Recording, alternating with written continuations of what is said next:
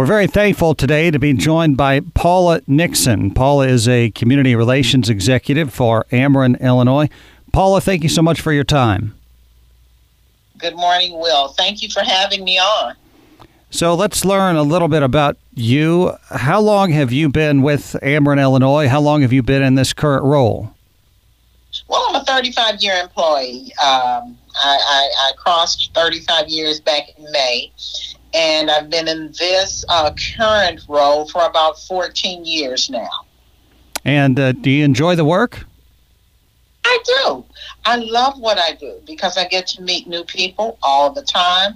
I get to be that go-between, I guess I'll say that liaison, maybe I'll put it that way, between the community and the company. And so it's very enjoyable to me. Well, we're speaking with you today in part because October is National Breast Cancer Awareness Month, and you have a great story to share. Paula is a 10-year cancer survivor and has been in remission since 2017, and you're happy to talk about that. So tell us about your story. So, well, I'm going to say I've been in remission since 2013, actually. Oh, okay. Yes, I was diagnosed back in September 17th, 2012. And went through the all of the needed surgeries, the required surgeries, I'll say. Went through chemotherapy, came through, and I have been cancer-free for these past 10 years. I'm walking into my 10th year, and I've been cancer-free since. Was diagnosed at an advanced stage. I'll go ahead and say stage 3C was the stage at which I was diagnosed. And it was shocking to me because I'd been a person who'd always gone and had my annual mammograms because my mom was a breast cancer survivor. And I'd always had, from the age of 25 on, I'd always had my mammograms done religiously. So from one year to the next, I had gone into, my cancer had advanced to a higher stage, to a stage of nothing, actually, from 1 year to a stage of 3C the following.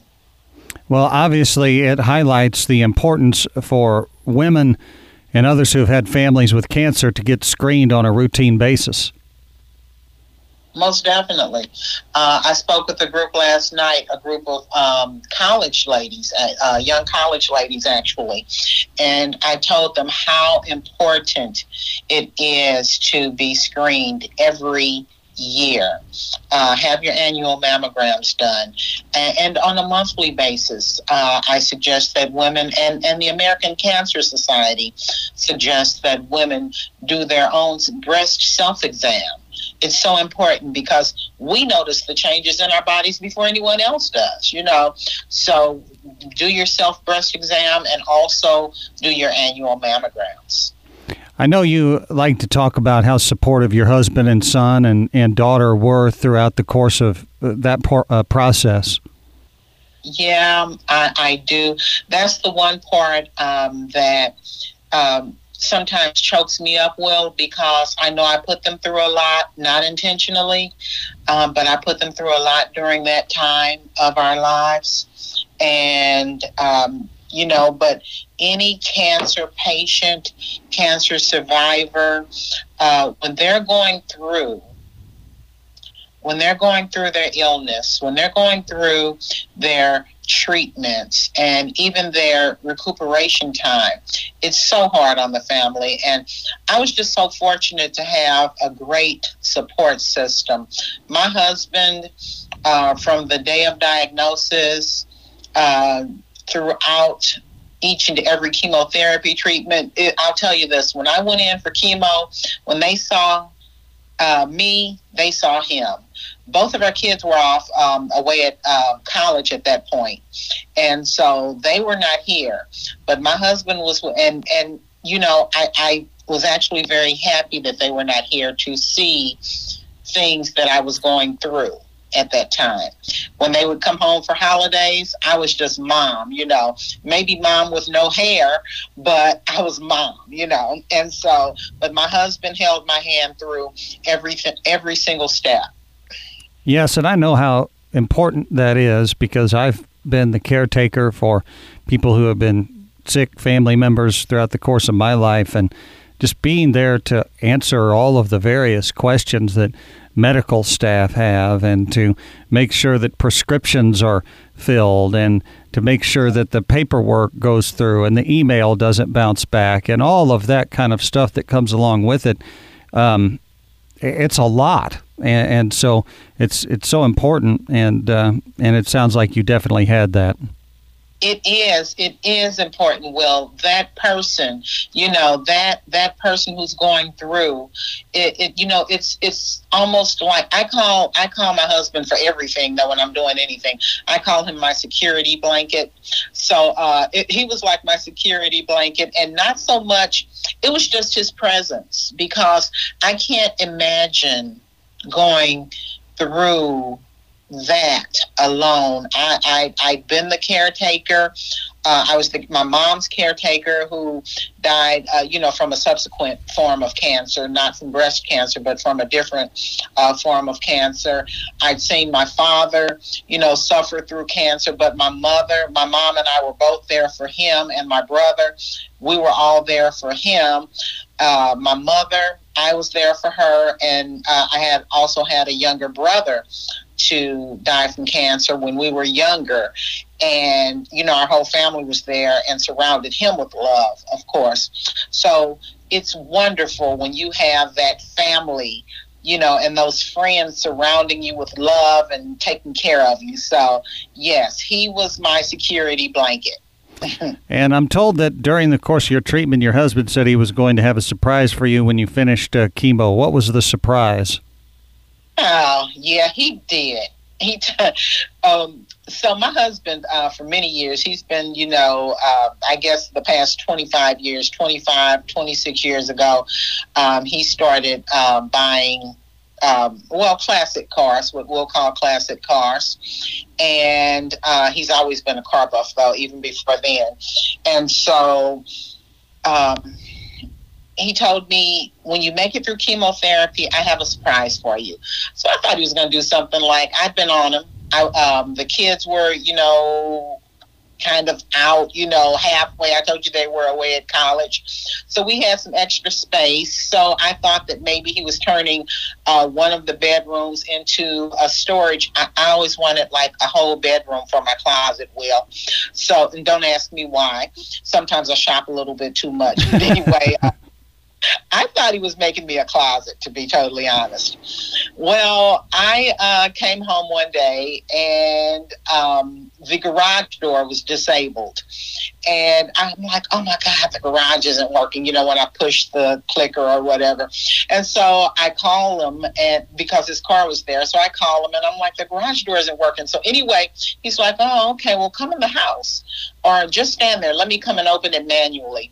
So he pulls the door up, and my surprise was a 1965 Buick Special. And she is totally beautiful. That was back, he gave her back to me in 2014. He had her for a year, and she was being restored. He found her, and she was a complete rust bucket. No, she hadn't been taken care of, good care of. But he'd had her completely restored, and he's in a car club. So all of the guys had done some work on it, engine work. They put these special rebar lights in it, and, everybody had done something special. And she's beautiful. She's a convertible 65 Buick Special, and she is my girl. Yes, we hit the road, and I don't even like people to ride with me. I'm selfish like that. And I understand the name of that Buick Special is Beulah. Yes, that's her. I named her Beulah because she's an older girl. She's my age, and it's fitting. She's a beautiful Buick, and her name is Beulah. Yes. Awesome. Well, I know that since your diagnosis that you've been an advocate for finding a cure and have organized a number of events. Tell us about those events that you've organized to help raise money and advance the cause for cancer research. Well, we do. I'll start with our Cruise with a Cause. Co-workers. My husband actually gathered some co-workers together to start Cruise with a Cause, Will. And here in our local area, I'm located out of the Belleville office. And my first year back after being out for a year with cancer, they decided that they wanted to have this car cruise. And so I spearheaded it, and my husband invited car clubs from all over. There are so many car clubs in Southern Illinois. So we started off that first year with maybe 50 cars here on the Ameren parking lot, actually. Ameren allowed us to use the facility for the car cruise, and it was great. And there are different ways. We sold refreshments. We sold T-shirts. Co-workers were so supportive. Car club members, our car club members, and also our sister and brother car club members were so supportive. We're always able to raise funds that we donate to the American Cancer Society. That's our cruise with a cause. And we just held one the end of September and raised a few $1,000s for the American Cancer Society. But I also host other events. I'll say that I'm a member of the board of directors for the St. Clair County and Madison County American Cancer Society. So we support them in any way we can, because I'm an advocate for cancer research. I'm an advocate for finding a cure, maybe one day having a world without cancer. You've heard my personal story with my mom, my dad, my brother. How great would it be, to have a world without cancer? And so that's why I'm such a strong advocate. And upcoming, we are hosting an event. I'm working with this on the American Cancer Society, an event called a Super Bowl luncheon. Not an SUPER, but a super, SOUPER bowl luncheon. And we are going to, It explains itself. Not a lot of explanation is needed. We're going to have a luncheon where soup is the star, different types of soup. But the way we'll raise money is that we're selling the soup bowls. So, and then you come, you sit down, you have a luncheon, you have one bowl of soup, and it's like, oh, that was good, but maybe I'll try this bowl, kind of an all-you-can-eat soup buffet. So we've done that, and just different things that we've done to raise funds for the American Cancer Society. We're visiting today with Paula Nixon from Ameren, Illinois. She is a community relations executive with Ameren. I also understand that in 2014 you were featured in the Lady Foot Locker's I Can Do This campaign. How were you selected, and how important was it for you to share your personal story in that venue? You know what? That was fun, Will. It was a whole lot of fun. I was selected by, the American Cancer Society. The local American Cancer Society submitted my story and my photo to the larger campaign, which was run by, again, Lady Foot Locker. And I was selected by them. And so there wasn't any traveling involved. There wasn't travel involved. But what happened, they did these really cool posters. And my poster with my picture was hung in the New York area. They had different posters with our stories on them. Hanging, different survivors, I should say. But mine was hanging, I know, in the New York area. And I have one of the posters proudly displayed in my basement. And it's kind of big, but yes, I'm proud of that. But it was just really fun knowing that I was hanging somewhere. My poster was hanging someplace in I don't know, in Times Square maybe, but someplace in New York. And somebody was able to see my story and see that I made it through. I survived, and they can too. They could too. And Paula, is that really the takeaway as we bring this to a conclusion, that cancer certainly is something that can come out of nowhere in a sense? You were getting regular screenings whenever you were diagnosed with a stage 3C breast cancer back in 2012. But despite the fact that it can come out of nowhere, that people can have hope if and have more hope, really, if they just take the right steps to prepare themselves? Well, I think you've summed it up. We have to engage, we have to educate, and we have to empower ourselves. And that empowerment comes through our self-examinations and our mammograms. And if something is detected, then, the earlier it's detected, the better. The earlier any cancer, any form of cancer is detected, the better. So again, engage, educate, empower. Beulah, thank you so much for your time, Beulah. My goodness, I'm thinking about the Buick again. Paula, thank you so much for your time today, and we hope that you have a great one.